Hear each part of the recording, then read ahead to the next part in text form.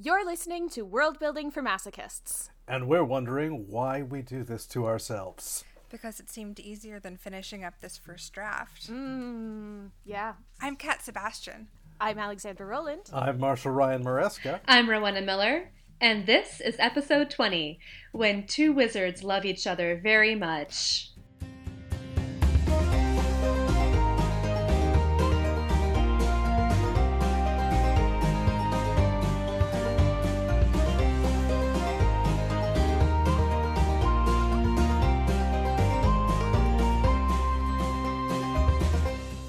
Hello, Kat Sebastian. Welcome to the podcast. We are so glad to have you. Hi. Welcome, welcome. Hi. So when we were planning this episode, we were like, all right, so we want to talk about like sex in world building. And I'm going to like have a little argument at the top of the episode here about what we mean by sex. But we were like, we should have a guest for that episode, and who better to talk about sex with us than a romance author? And I love Kat Sebastian's books a lot. And so here you are. Thank you for coming. Would you like to introduce yourself and talk a little bit about your amazing books? Sure. I write queer historical romance novels.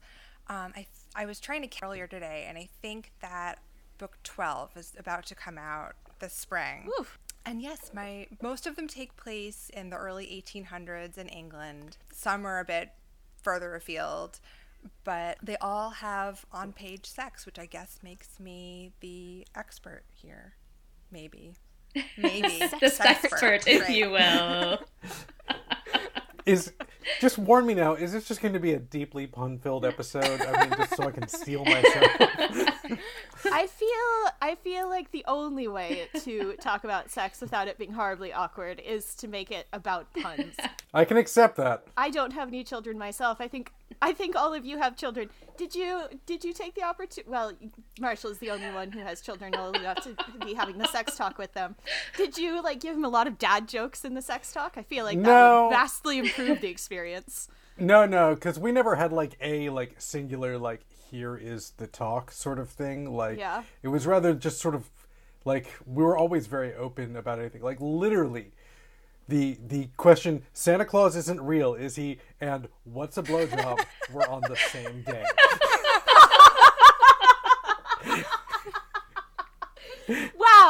Wow, what a precocious child. Amazing. Yes. Listen, my daughter is 7, so we're just watching a lot of nature documentaries, and that's really taking care of a lot of questions just on it. Oh. Yeah. All right. So cool. it's a fun introduction. But again, if you never make it mystifying, then it doesn't make any of the conversations. I mean, the conversations always can be a little awkward, but you can save yourself a lot of the awkwardness by not making it, here's this big mysterious hidden thing that we're not going to talk about until later. Right. And so So we're getting into some juicy stuff, and I definitely want to come back to this later in the but episode we already about jumped on Kat's cultural intro. attitudes around sex and everything. Let's put a pin in that and come back. Before we get to that, we have a really cool announcement. Who wants to be the one to talk about our cool announcement? Marshall, go for it. Marshall, do it. Okay, I got volunteered. So we will be appearing collectively, all three of us, live and in person in the same place at DFWCon in Dallas, Fort Worth. It is a conference that is a full-on writing conference. It is not genre specific. It is for all genres. It is the sort of conference. It is definitely a craft and business of writing kind of conference where they have agents and you get the chance to pitch to agents, and we'll be there to give talks on craft and to record 2 live episodes while we're there. Yeah, it's 2 going to live be not one, but episodes. 2. 2 live episodes while we're there. So it's going to be, if you can sign up for DFWCon, it is a great little writers' conference. I did it in 2011. It was not how I got my agent, but I found it a very worthwhile experience when I went. So if you have the means and wherewithal, I do recommend it, and you'll get to see all 3 of us. And we'll get to see all 3 of us, which will be a new experience. Which will be very cool. Yeah. Honestly, I am just sort of flattered but baffled about why they would ask three nerds like us. I guess it's great that we've conned people into believing that we're smart with this podcast to the point where they will invite us to conventions and let us record 2 live episodes in front of their thousands of guests. So, or at least hundreds of guests. Dozens at least. Doesn't maybe like 4 people will come to our podcast recording. I was gonna say hundreds is probably not likely, but dozens. I think we could get dozens. I think we could score. I think we could score in the dozens. In the dozens, great. Well, I'm looking forward to it. So let's jump right into the sex specific. Yes, there we go. Pause for applause. Thank you. There's the title. And of course, I feel like Kat, we should warn you. It seems like almost every episode we end up talking about sex in some way or another, which I think just speaks to how much sex permeates. Yes. Everything else we've talked about: culture, families, religion. I mean, all kinds of stuff. So I feel like this is a watershed episode, but it's also we've brushed against it many times. Right. So what do we mean by sex? Are we talking about like the physical act, or are we talking about also sex and gender? I think those are 2 wildly different things, and I think the latter is probably its own It episode. is. I agree. I think that we should absolutely have that episode. Yeah. So just like and it's not even like just the act of reproduction, it's also like the act of we're bored on a Tuesday and we don't have the technology to start a world building podcast. God, I'm full of jokes this episode. Great. So how does a culture think about sex? Like, where do you even start with that? Well, of course, every culture is going to have some element of what their sexuality is embedded within the culture, because except for those few like weird cults that rose up that like made it like nobody's gonna have sex, and then the cult dies out in a generation because no one's having sex. Like the Shakers. We had the Shakers. Yeah. But other than that, you kind of have to have that embedded within within how your society works, or you have no society after 20 some odd years. So I think that in 2020 we've reached some kind of society consensus that sex is 2 or more people getting off together. Okay. And that might feel obvious to us, but it wasn't that long ago that masturbation was sex, right? And like there were all the same taboos that that were in place for other kinds of sex were in place for masturbation. And it also wasn't that long ago that people debated whether oral sex was sex, or whether hand jobs are sex, or anything like that. So there's a range, or there can be a range in how, and it's you don't have to assume that it's any configuration of people getting off here. Right. We're not talking strictly about penetrative sex or heteronormative sex, God forbid, as the only kind of sex that we're talking about. Right. Or sex that is just plural people. Like there can be singular person sex as well, which also like has a whole lot of cultural baggage that comes with it, especially in historical settings, which may overlap with a fantasy setting as well. So I feel like sex is often used to be kind of like an avatar of I totally agree. 2 characters and their relationship to each other. Yes, and I think a lot of times the kind of work that a lot of us are writing, that relational element of sex is a huge part of what we're writing about, right? And there's part of that is our own culture, how we understand sex. There's also part of it that is in just kind of like the tradition of like literature. Part of the storyline is 2 people getting together frequently. So part of that is also, I think, a kind of expectation of genre and of story and narrative, which is kind of a funny thing to think about, like in conjunction with how is your culture defining sex in a fantasy world, and then how are you going to write it into a narrative format that people understand. Right, because unless you're writing something that is explicitly to be porn, you tend to only use sex in your narrative as as a way to show character, and like the same way you would use like an action scene or any other like emotional connection scene. So you, unless you're writing a thing where the explicitness is necessarily the point, you don't tend to get too graphic about things. And thus, I mean, almost never, I can't think of a single like fantasy novel I've ever read that's had a masturbation scene, because that's almost never a... Now two might have read a challenge. More than I have. Everyone You both really made the starts face. making like pondering faces.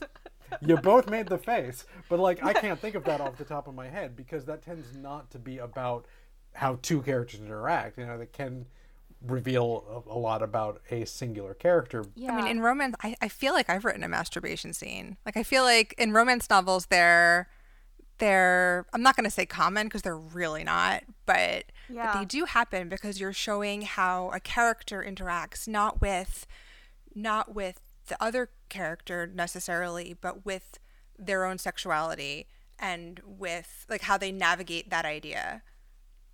And it might be the kind of book where you want to make it sexy, but it would be like narratively, it makes no sense to have the two characters together before 80% of the way through or whatever.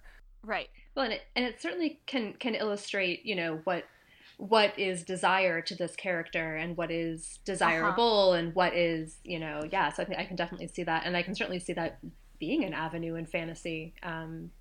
Especially playing with the idea of desire and desirability and yeah. Or you can make it about like the character's cultural baggage as well. Like, how do they relate to, like Kat talked about, their relationship to their sexuality, and that includes, I think, a lot of like what the culture has sort of imposed on them. Like, how comfortable do they feel with both the act of doing it and also the sort of things that they're thinking about. So you can do a lot of world building actually with the masturbation scene. I think it would be really cool to do so. But Marshall's point was that we don't see it very often, which is absolutely true, because I'm having a hard time thinking in fantasy novels specifically about examples where I've seen it done. I think probably in the Kushiel's Dart books by Jacqueline Carey, because those have a lot of like sexy world building in them. But yeah, it's definitely not something that gets a lot of attention. And I think that especially in sort of the modern generation of fantasy, we have kind of adopted a reactionary stance where we don't talk about sex very much in fantasy worlds, because I think for a while there was a reputation in fantasy that it was kind of pulpy and kind of trashy, and old white men were writing a lot of like hot girls in skimpy bikinis fighting dragons and getting boned, right? And so we're I feel like the modern generation of fantasy is trying to elevate itself and thereby rejecting the idea of sex, which is not really the point. Like, a lot of books nowadays tend to be very like fade to black after some kissing. I mean, there are some exceptions, like with Jade City, Fonda Lee. Like when it got to a sex scene that was like, oh, this is a lot more explicit than I was expecting to occur here, because because I think my expectations had been coded by what you're talking about, that we've I don't necessarily say we've become more repressed as a genre, but we've certainly, I think it is, like you said, an attempt to elevate it. Well, and I think Alex is absolutely right that fantasy does have a kind of yucky history of objectification as part of how we write sex. And so I think that is an interesting, you know, like there are certainly ways to write sex while still rejecting that objectification. And it is really interesting that was something that I think was a default, because again, that reflected the kind of cultures that were being written in these fantasy works that were, you know, extremely patriarchal and very gender stratified. And it's interesting that default, that choose don't presume, that was definitely a presume, that all came packaged together in this neat little bundle of yick that we're still, I think, unpacking and untangling a little bit. Yeah. Although I think that the tide might be starting to turn back, because you have started to get a few examples like Fonda Lee's book, which Marshall mentioned, or K.M. Spara's Docile, which just came out last week, I think, which is very, very sex heavy sci-fi. So I think we might be turning back to it. There's the thing that is my current work in progress, so I'm going to have to say in my book, in your book? In my book, the one that I'm writing won't come out for a year, but I have been pushing my own boundaries and challenging my preconceptions and doing, like, every time I'm starting to write a sex scene, I am, looking at it with that lens of like is this just being weird and creepy and male gazy or things like that. And I've been really striving, especially in a choose versus presume level, to challenge every presumption that I've been coming out with the, like, in the society I'm writing, I'm making a point of making bisexuality or pansexuality the norm. I'm making a point of, that the idea that you don't just necessarily pair off monogamously, that for most of the characters a non-monogamous connection is the more common thing societally. And then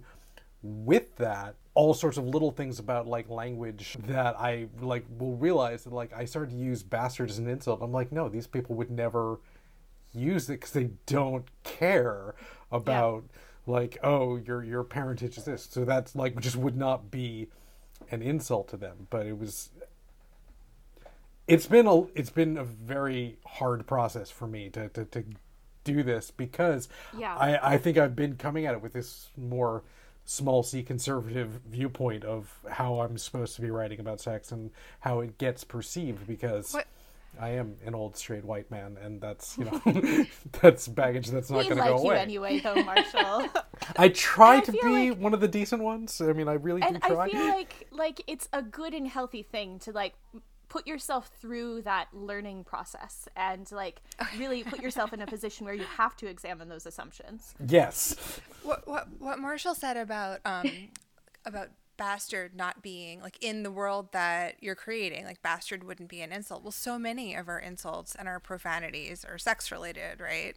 And so, like, if you're creating a world where, like, promiscuity isn't a thing, like, it just doesn't exist, like that, that takes away a whole vocabulary, right, of, like, what you call somebody when you're mad at them, right, or, like, what you say when you're really mad. Also, just can you even use the word fuck? Right, like, fuck. No, there's no no, weight. you can't. There's no weight That is to it. That is a very thing. Like, you can use. I have people use it when they're specifically talking about, like, having sex, when they're saying, like, do you want to fuck right now? In my where I'm like somebody saying, like, oh, the sheer fucking hubris of it. I'm like, wait, no. That doesn't work. So I've had to, like, reprogram my brain with every time that's my instinct of how to write it. Swinging back around to what you were saying about bastard not working, I mean, obviously sex and reproduction are entwined in many ways. Yes. But that does come back around to the norms of sex and a family and how those two things interact. And one question I actually had that made me think of a question for Kat, that I know you're writing a lot of kind of Regency era romance, but you're writing queer romance. And how do you navigate the weird expectations of a culture that's kind of set up in a certain patriarchal way, and then how do you play with that when writing? So first of all, I try to put the focus on, like, a found family type of, like, the happy ending usually involves a found family, like a group of people who are, like, there's the couple, but there's also, like, a community of people, because I think that is really satisfying. I think, like, that is a happy queer thing to see, like, that's, that's one of my favorite things about your books, actually. I think that, like, queer people have a history of this, right? A history of found family. And so seeing that on page is really, like, validating, and, like, that is that is, like, the church bells and white dresses, like, of the queer happy ending, I think. Not that queer people don't also want church bells and white dresses, but, like, I think that gives that it puts the bow on it, right? Yeah, It is. It's like emotionally nourishing. That's how I feel when I'm putting that final act together, right? And so if I'm writing a same-sex couple and marriage is out of the picture, that's what I'm focused on. Focused on the resolution of that couple's relationship, that the reader knows that these two people are getting what they need from one another, and that they're going to be able to like self-actualize in this relationship. If I'm writing a couple that is able to get married in the laws of the day, then it's a different discussion. Then it is like, are we going to do this? Like, and I try to make it so that it is an actual conversation that, like, it's not a foregone conclusion, because like that idea of like marriage in a time when birth control isn't reliable just seems like really. I want that to be negotiated. Like, I want both parties to go into that knowing what they're getting themselves into. Yes. I have a question, which is really frequently, I think, in kind of modern Western society, when we think about a long-term sexual partnership of any kind, we're thinking about a lot of things wrapped up in that. We tend to wrap up domestic partnership. We tend to wrap up, to some degree, like financial partnership. We tend to wrap up, it's also your best friend. It's someone that you may raise kids with. And I think that you can really put a challenge to that in fantasy writing by saying who has sex with whom and what's normal. And even within long-term relationships, what's normal. Are all those things necessarily normal? And we talked about last week, Kat, in our episode where we just kind of bullshitted a piece of world building, that we had 13 families country that we came up with, that their marriage was financial and their sexual partners were someone completely different. Just kind of thinking about like, what are other ways that looking into like literally who is pairing up and how does that play out?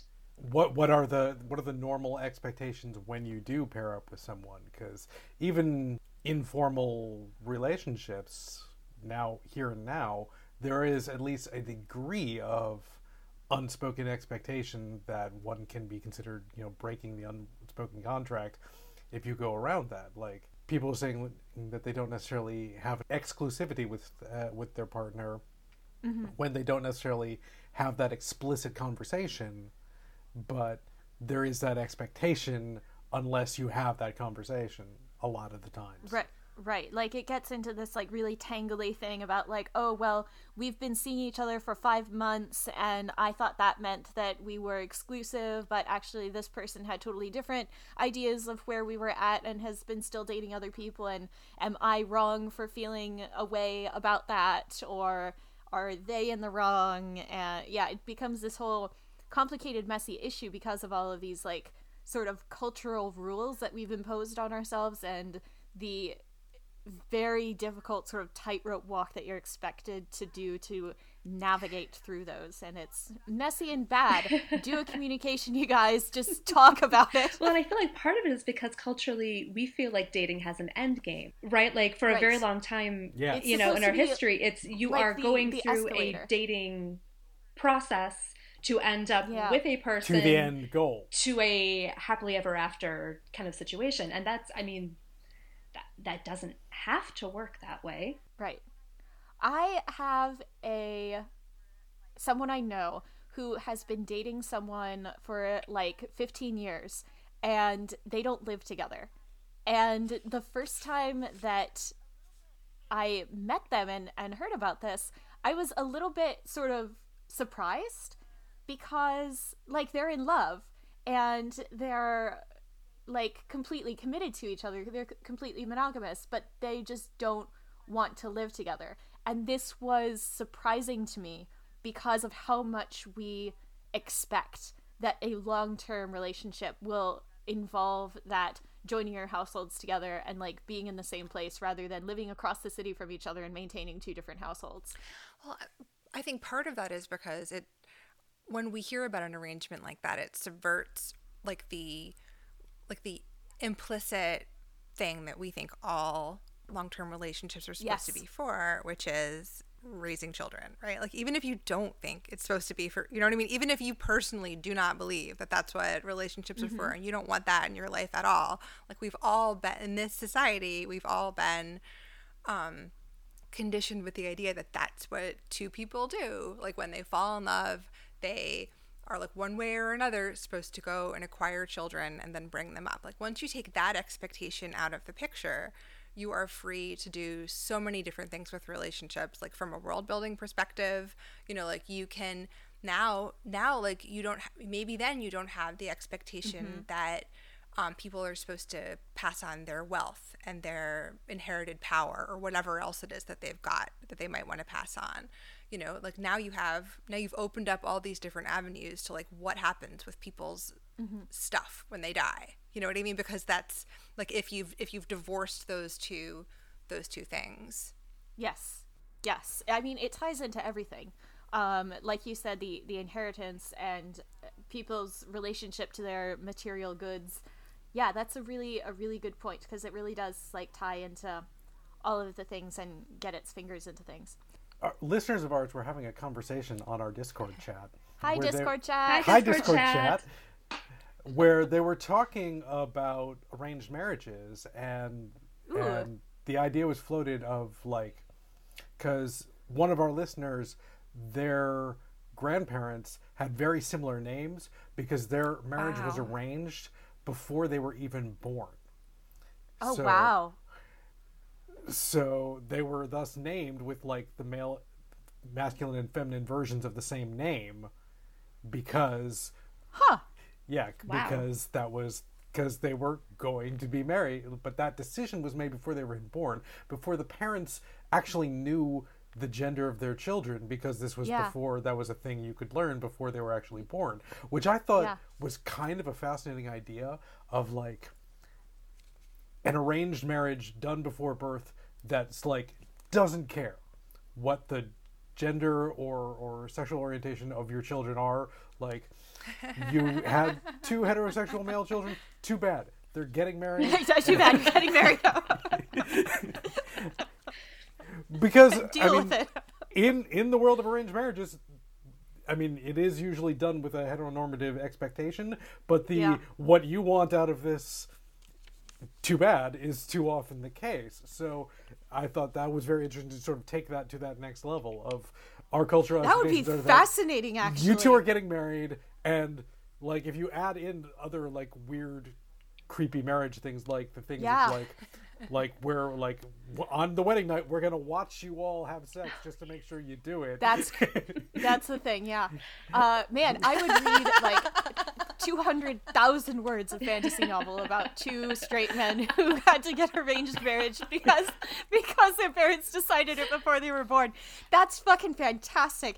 I have read that fanfic. Relationship like that. dynamics. That is a fanfic that exists. Ooh, yeah, that's Tuyen good, actually. I like that. Everything is a fanfic that exists. But I think that's a valid point to make, is that we often use fanfic to explore those elements of, especially in fantasy and in the fantasy worlds that are built, that we tend not to touch upon as much in the fantasy world because let's not mince words. We're using the fanfic to fill in the holes that the author was too lazy or too much of a coward to approach.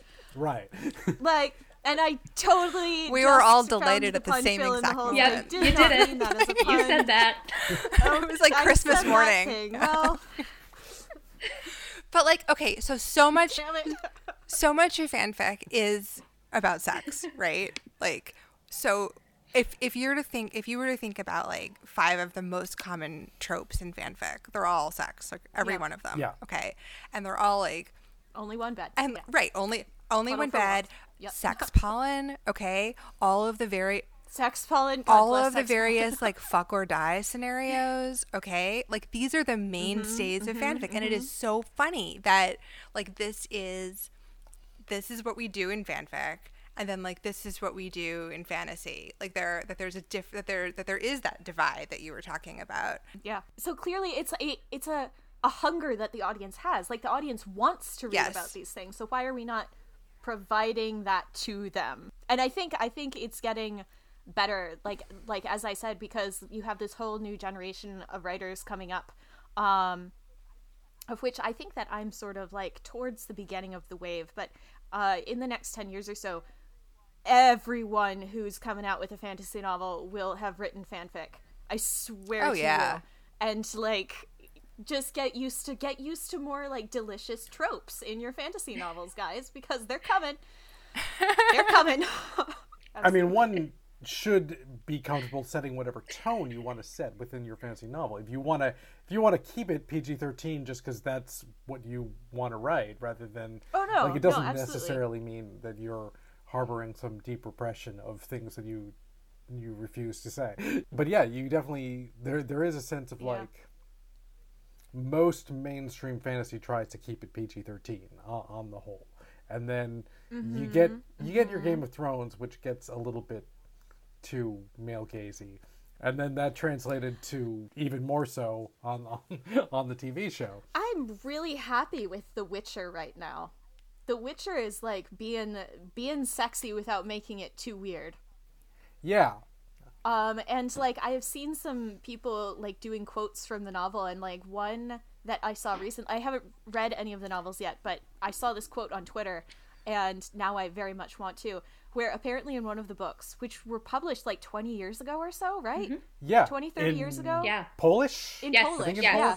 Yeah. So there's this scene apparently where this female character who's a member of like a mercenary squad or something has gotten pregnant, and she's thinking about getting an abortion. And the scene is between several of her male companions who are all talking to each other, and she's not in the scene. And they're saying, you know what? I think that she should be able to get an abortion if she wants to. And they are all arguing with each other because they think that all of the rest of them will be dicks about it.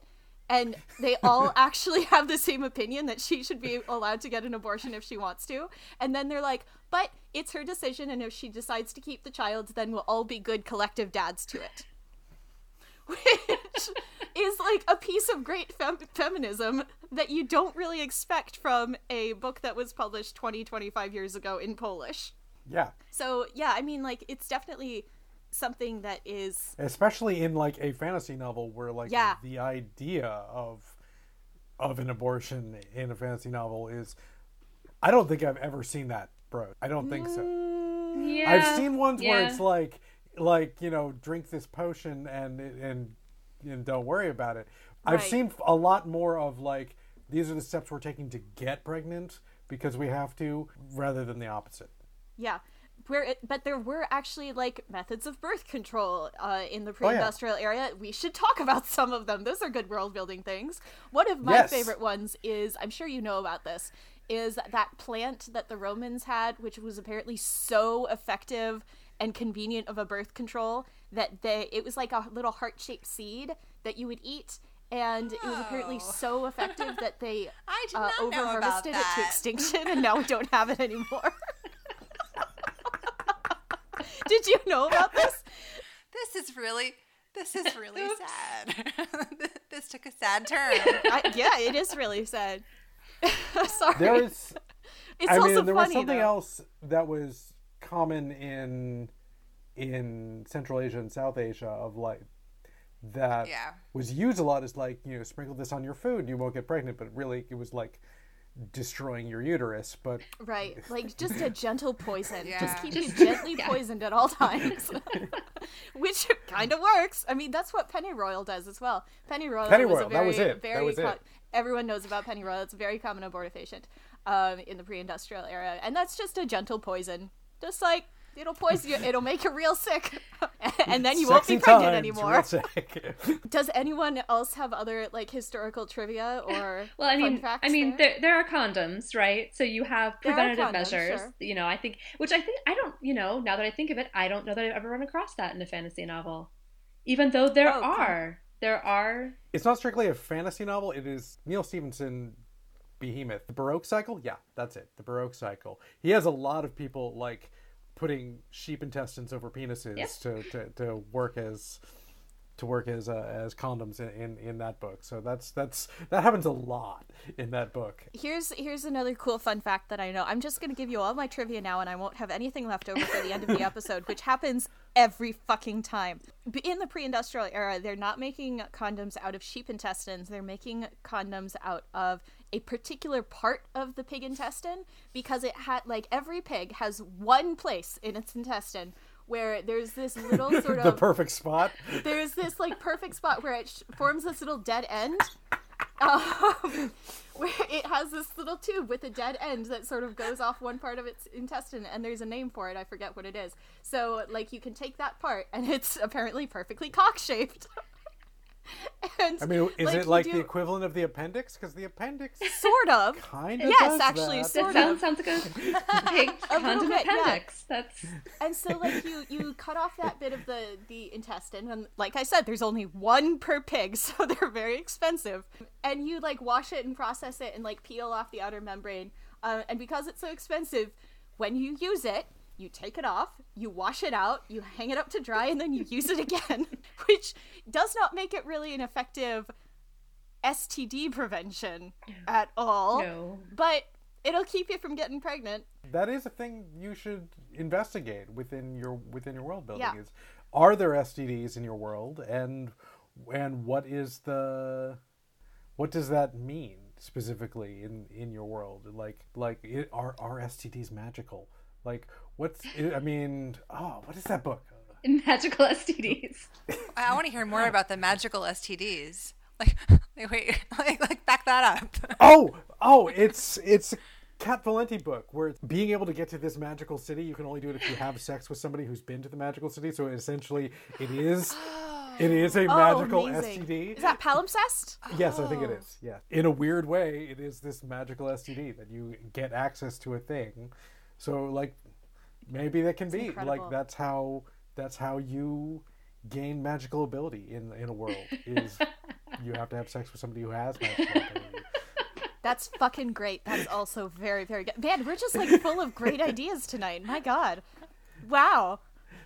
Yeah. So I think also, like, STDs tie into reasons why sex might become taboo, right? Yes. Because, like, as a culture develops, we're trying to control the parts of life that are unpleasant and contain them. And one of the ways to contain them is, like, if you don't want STDs to spread wildly, then what do? You either give them effective ways of preventing it, or you have a cultural baggage that says, like, sex is dirty and you should save sex for marriage, because then you won't be having sex with everybody, and we have a way of, like, culturally controlling the spread of diseases. And admittedly, you know, if you're looking at a time period where, say, you get syphilis and you degenerate horribly and end up, you know, blind and dying, it kind of makes sense why you'd have some baggage attached to it. Yeah. Like, I think we often talk about baggage as though, you know, these people were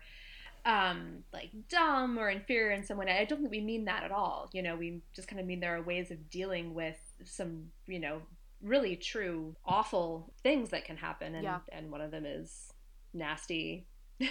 Like, if you look at the book of Leviticus in the Bible, the book of Leviticus is just this list of shit you shouldn't do, and it makes life incredibly boring because it's all the fun stuff. But well, it's like, also it also mixed fibers. It is also like a mixing fibers is the best. But it's also, I'm kink shaming, like, Marshall.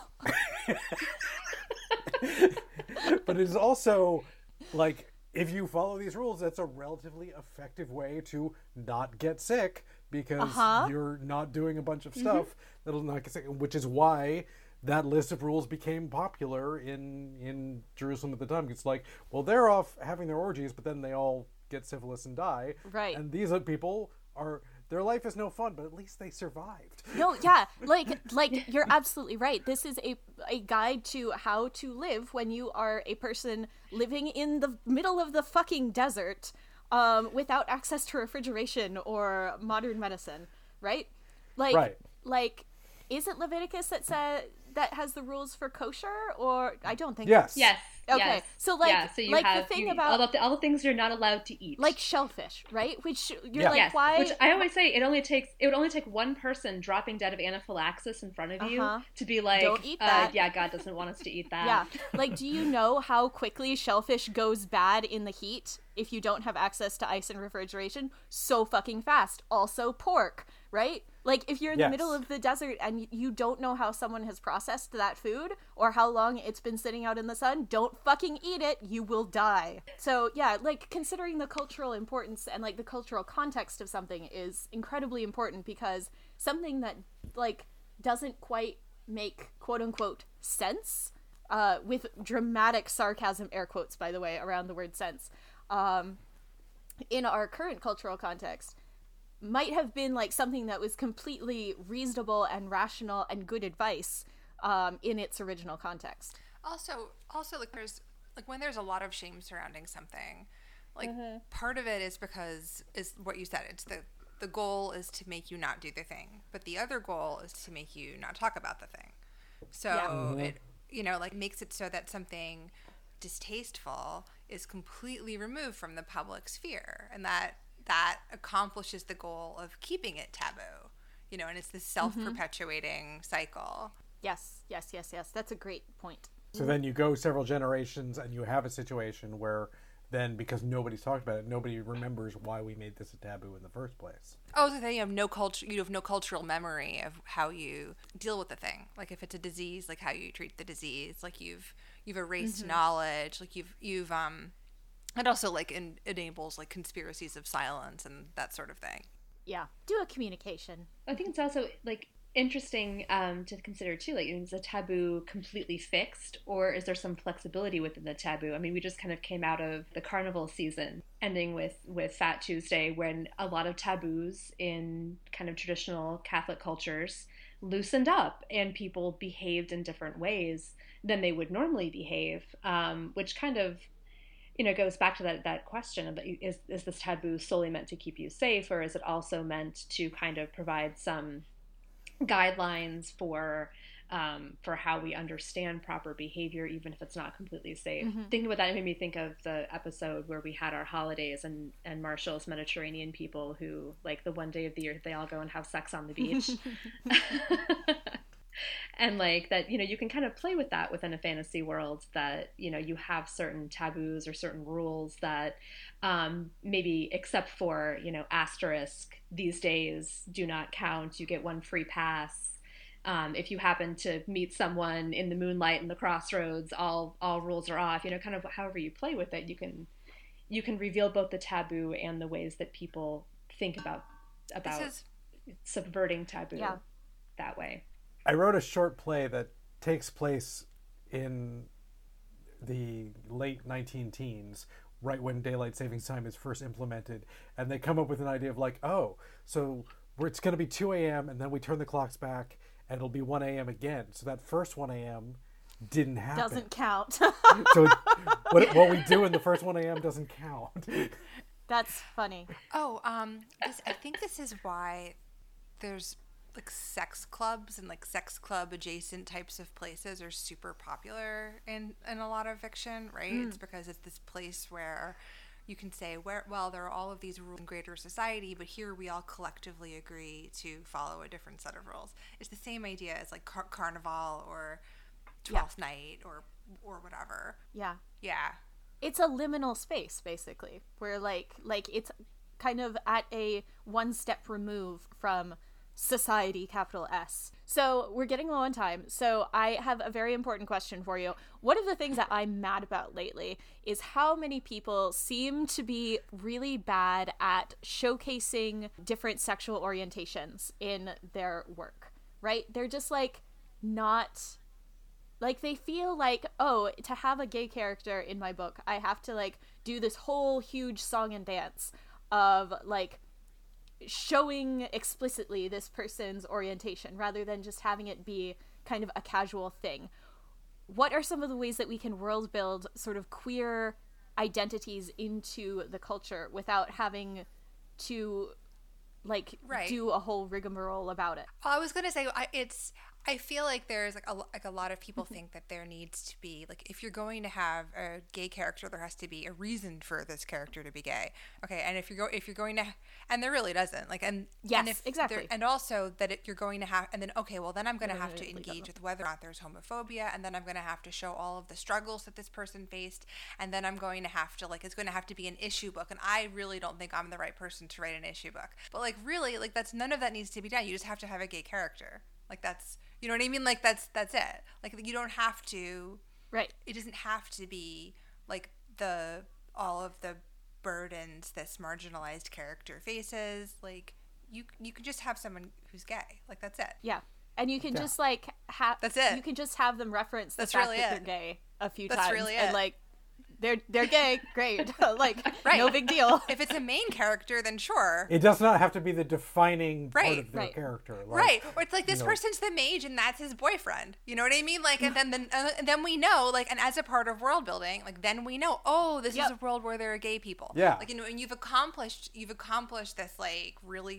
this really broad act of inclusion. Like you've established that this is, because we've all read books where it's very, very clear that there are no gay people. It's very clear that there are no black people. It's very clear that no one in this world has ever had any kind of sex, and sex may not even exist, right? Like we've all read these books, and that's I don't want to say that's fine, because one of those things is fine and the others aren't.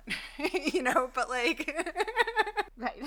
If you want to write a very sex slow world. I mean, and I've read a couple books recently where I was like, I can't, like, I was like, I swear to God, these two characters are gay. And the whole book was like, no one had any sexuality at all. It just was not a part of the story whatsoever. And I was like, but I want the representation. I want that just sort of casual, like, oh yes, like they have a relationship.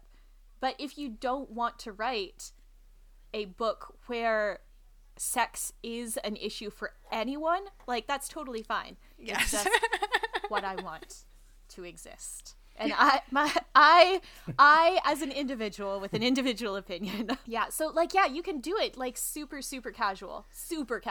But you still have to make those choices in your world building of, are queer characters, are they going to face homophobia or other forms of bigotry? So in the Meridian books, I do have it be that homophobia exists and bigotry exists. And so there are queer characters, but they tend to be low-key about that just because it is an imperfect society, and that's what I'm showing. Whereas in the one that I'm writing right now, I'm writing that pansexuality is the cultural norm, so that baggage doesn't exist. And even in our own worlds, like the same standards and values have not been in place, set in stone for all of our history. Like values and attitudes that's true. Change and flow even from decade to decade, culture to culture, right? Like another piece of trivia about the Romans yet again. Tell us more about the Romans. Okay, so the Romans kind of had this attitude towards sexuality, which was that casual bisexuality was just like a thing. And I don't remember who wrote about this, but there's a passage from one of the Roman writers who was talking about his friend in this kind of this way which expressed that he thought his friend was really fucking weird for only wanting to have sex with women. He was like, my friend Bob only wants to fuck girls, and that's weird of him. Like he doesn't have any interest in pretty men at all. Strange.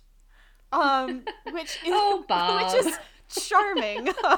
It is also worth examining on the choose versus presume level of how much of that is really based on cultural expectations. How many adults don't realize that they're gay or bisexual until well into their 30s or 40s or 50s, because they just didn't question what they were feeling because of the cultural expectations. Like that's incredibly And it's also interesting that even though the Romans had this sort of like very casual view towards bisexuality, that they still did have very strict taboos around sex. And it was very misogynist. Basically, like the penetrated partner was the person who was being debased. And so, like, you can have sex with whoever you want, but as long as you are the one doing the penetrating. Because if you get penetrated, then that's bad and gross and unmanly. I had heard that's the case in some Middle Eastern cultures as well.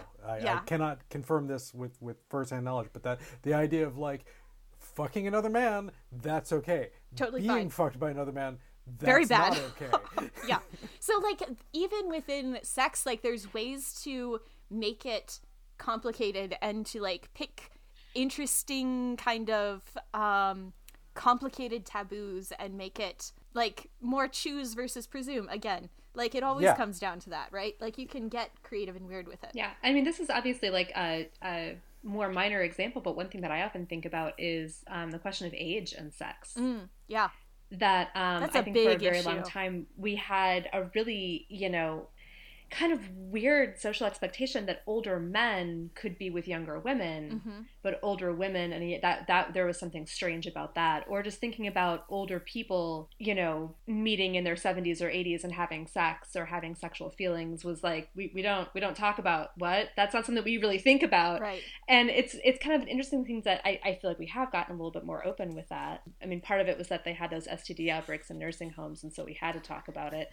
But but I think that thinking about how does your culture engage with the question of age and aging and sexual attraction and sexual activity, and it's just something that we've kind of bottled up quite a bit. Right, and, like, what do they consider to be an appropriate age of consent? How do they feel about teenagers having sex? How do they, like you said, how do they feel about elderly people having sex? Like, it's this whole big messy issue. With Game of Thrones, like, in the actual text of the books, like, all those characters are, like, 13 and 14, and we tend to gloss over that when we're talking about the show because we cast actual adults, because otherwise it would have been really creepy. But within the context of the world building, that's considered quote-unquote normal, and was historically for to get married at 13 or 14 was less abnormal.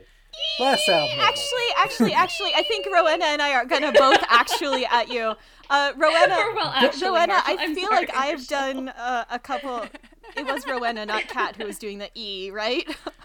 You were both eating. Yeah, we were both eating. I think we were all eating. We were all eating because, like, that's actually a myth that people would commonly get married at 13 or 14.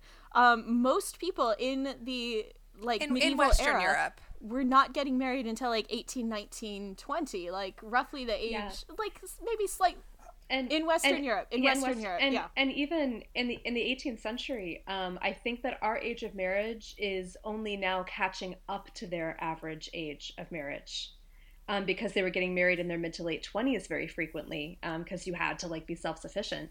So maybe we have now, but, like, 20th century marriage norms were actually earlier than 18th century marriage norms. Because I mean, I think we still have a state or two where the age of consent can be 13 in certain circumstances, which is freaking weird. But yet, people tried to change those laws like last year, and there was pushback, which astounds me. And it was like New Jersey. Yes, it wasn't like Tennessee. It was like New Jersey, which is weird and gross and bad. New Jersey. I think Florida also. I think it's still 14 in a lot of places. And it was 14 in a lot of places, like, historically for a very long time. And you know the reason for that was because that was the age that you could legally enter the convent. Oh. So that was the age of consent that they had, was you could be 14 to enter a convent and, like, make a lifelong commitment. So, like, well, okay, I guess we'll use it for sex. Interesting.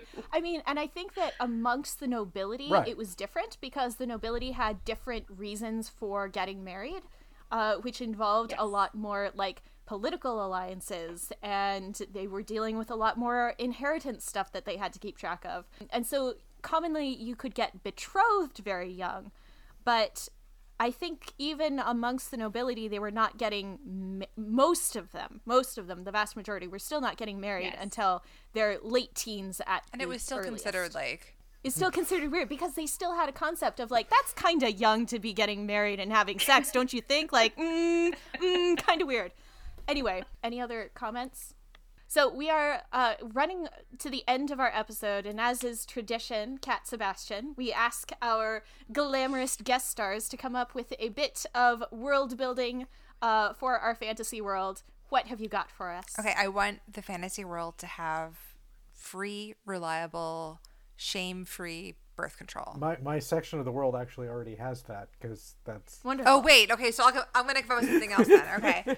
Great. Yes, Marshall does. Okay. Okay. The people who have the children, the person, like the person in whose uterus the child is gestated, Yeah. does not have to be the same person who raises Yes. the child. Okay. So there's like, I want shame-free fostering. Okay. Okay. Yeah. We danced around So that I idea think a little bit. I think we can. in some ways that's wrapped Yeah, we in with did. our 13 Shit, families a little okay. bit because they're a communally raised. Okay. Yeah. That's no, No, this is fine. awesome. This is fine. We love this. Listen. That's why we've already... we love both of these things, and like love them if so you're much. if you're happy with these, yeah. Okay, If you're happy okay. with these, like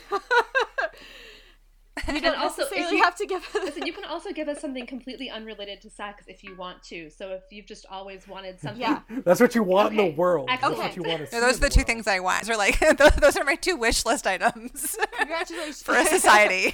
Here they are, Cat Sebastian on a silver platter with a bow tie on them, just for you.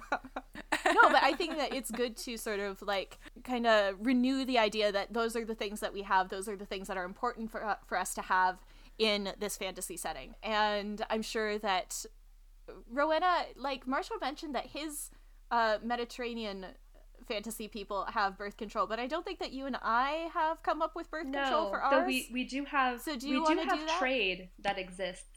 So We do have and I think trade. that my people were So- really trade partners with Marshall. So I'm guessing that this is potentially becoming a potential trade good. I think so, yeah. I mean, there's going to be several different kinds. So, yeah, great, cool. I'm sure we can come up with something a little bit. Let's see, trade goods, and I think that I'm going to have something related to a plant for mine, because there shouldn't be just one kind of thing. I am so Right. There should be, like, different I am methods. so glad that you didn't go with related to the goats, and it ended up being like a special I thought- goat intestine condom. No. I thought about it briefly. I was like, well, my people are like nomads. Should I do something with the goats? Nah, because they're like a desert culture, and so like they don't have good methods of preserving animal goods. As a different thing, maybe one of the cultures has a way to avoid sexually transmitted diseases, or just a natural immunity or something like that, where it just doesn't exist. I don't like natural immunity. natural I don't immunity, like that. yeah, but like, Yeah. but a good convenient way to deal with it that it's I think I'm just gonna give them the Roman plant thing, but it's going to be more rare and not easily domesticated, and so it'll be harder for them to hunt it to extinction because it'll just be like a plant that you find out in the desert sometimes. So therefore, it's probably related to religious stuff or like ceremonial usage rather than being able to make it a normal kind of everyday thing. or we can just blanket decide that in our world, like gross sexually. Everybody has access. Yeah, sure. Or No, STDs but don't that exist. too. So we can also decide that that these diseases don't exist. Like there's no syphilis that makes you eventually degenerate and go crazy. It's just not there. It can just not be a thing. I think let's hold off on deciding that until we have. This would be a good question for the Freya. medicine episode. That's true. Yeah. Ooh, and we're Yeah. gonna have a medicine episode soon, aren't we? We are having a medicine episode coming up very soon with another glamorous guest star. So let's hold off on making any like dramatic decisions about diseases until we do that. Ma'am, Cool, yes, but ma'am. everybody has access to birth control in the fantasy world. Yay! Great, Yay. good. Kat, thank you so much for joining us. It has been a real pleasure. Thank you so much. Thank you for saying all the smart things. Everybody, go buy Cat Sebastian's books. They are very queer. They are very good. They are full of found families, and I like them a lot. Tell us some titles. Yes, I was gonna say, Kat, please tell us like where should readers Oh. start? What books would you tell them like you have to pick this one up? I really liked It Takes Two to Tumble. How about Hither Page, which is it's a 1940s murder village, like Agatha Christie, but gay type of Love it. mystery romance. And Hither Page is a reference to the Christmas Carol Good King Wenceslas, right?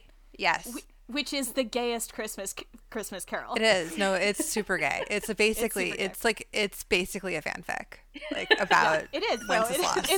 It has always been my favorite Christmas carol because it's the gayest Christmas carol. It has excellent energy. Yeah. It really does. It really does. Anyway, thank you again for joining us. This has been wonderful. You are a delight.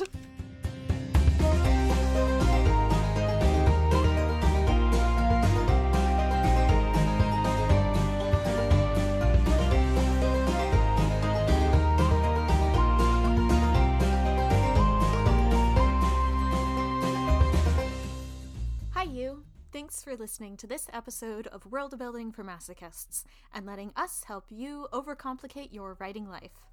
Our next episode goes up on April 1st. This is not a joke, and we'll be joined by, yes, another glamorous guest star.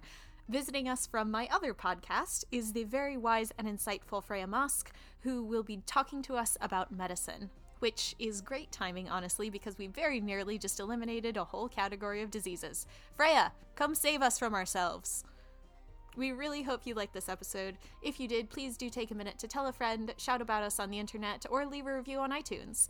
If you've got questions or you just want to tell us how cute we are, there's a number of ways to contact us. We're on Twitter and Tumblr as @WorldBuildCast, and our email is worldbuildcast@gmail.com.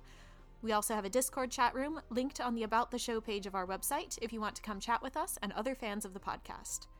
Here's your cool fact of the day. In the 15th century, Chinese women used dildos made of lacquered wood with textured surfaces, and sometimes they were buried with them, which is, honestly, a mood.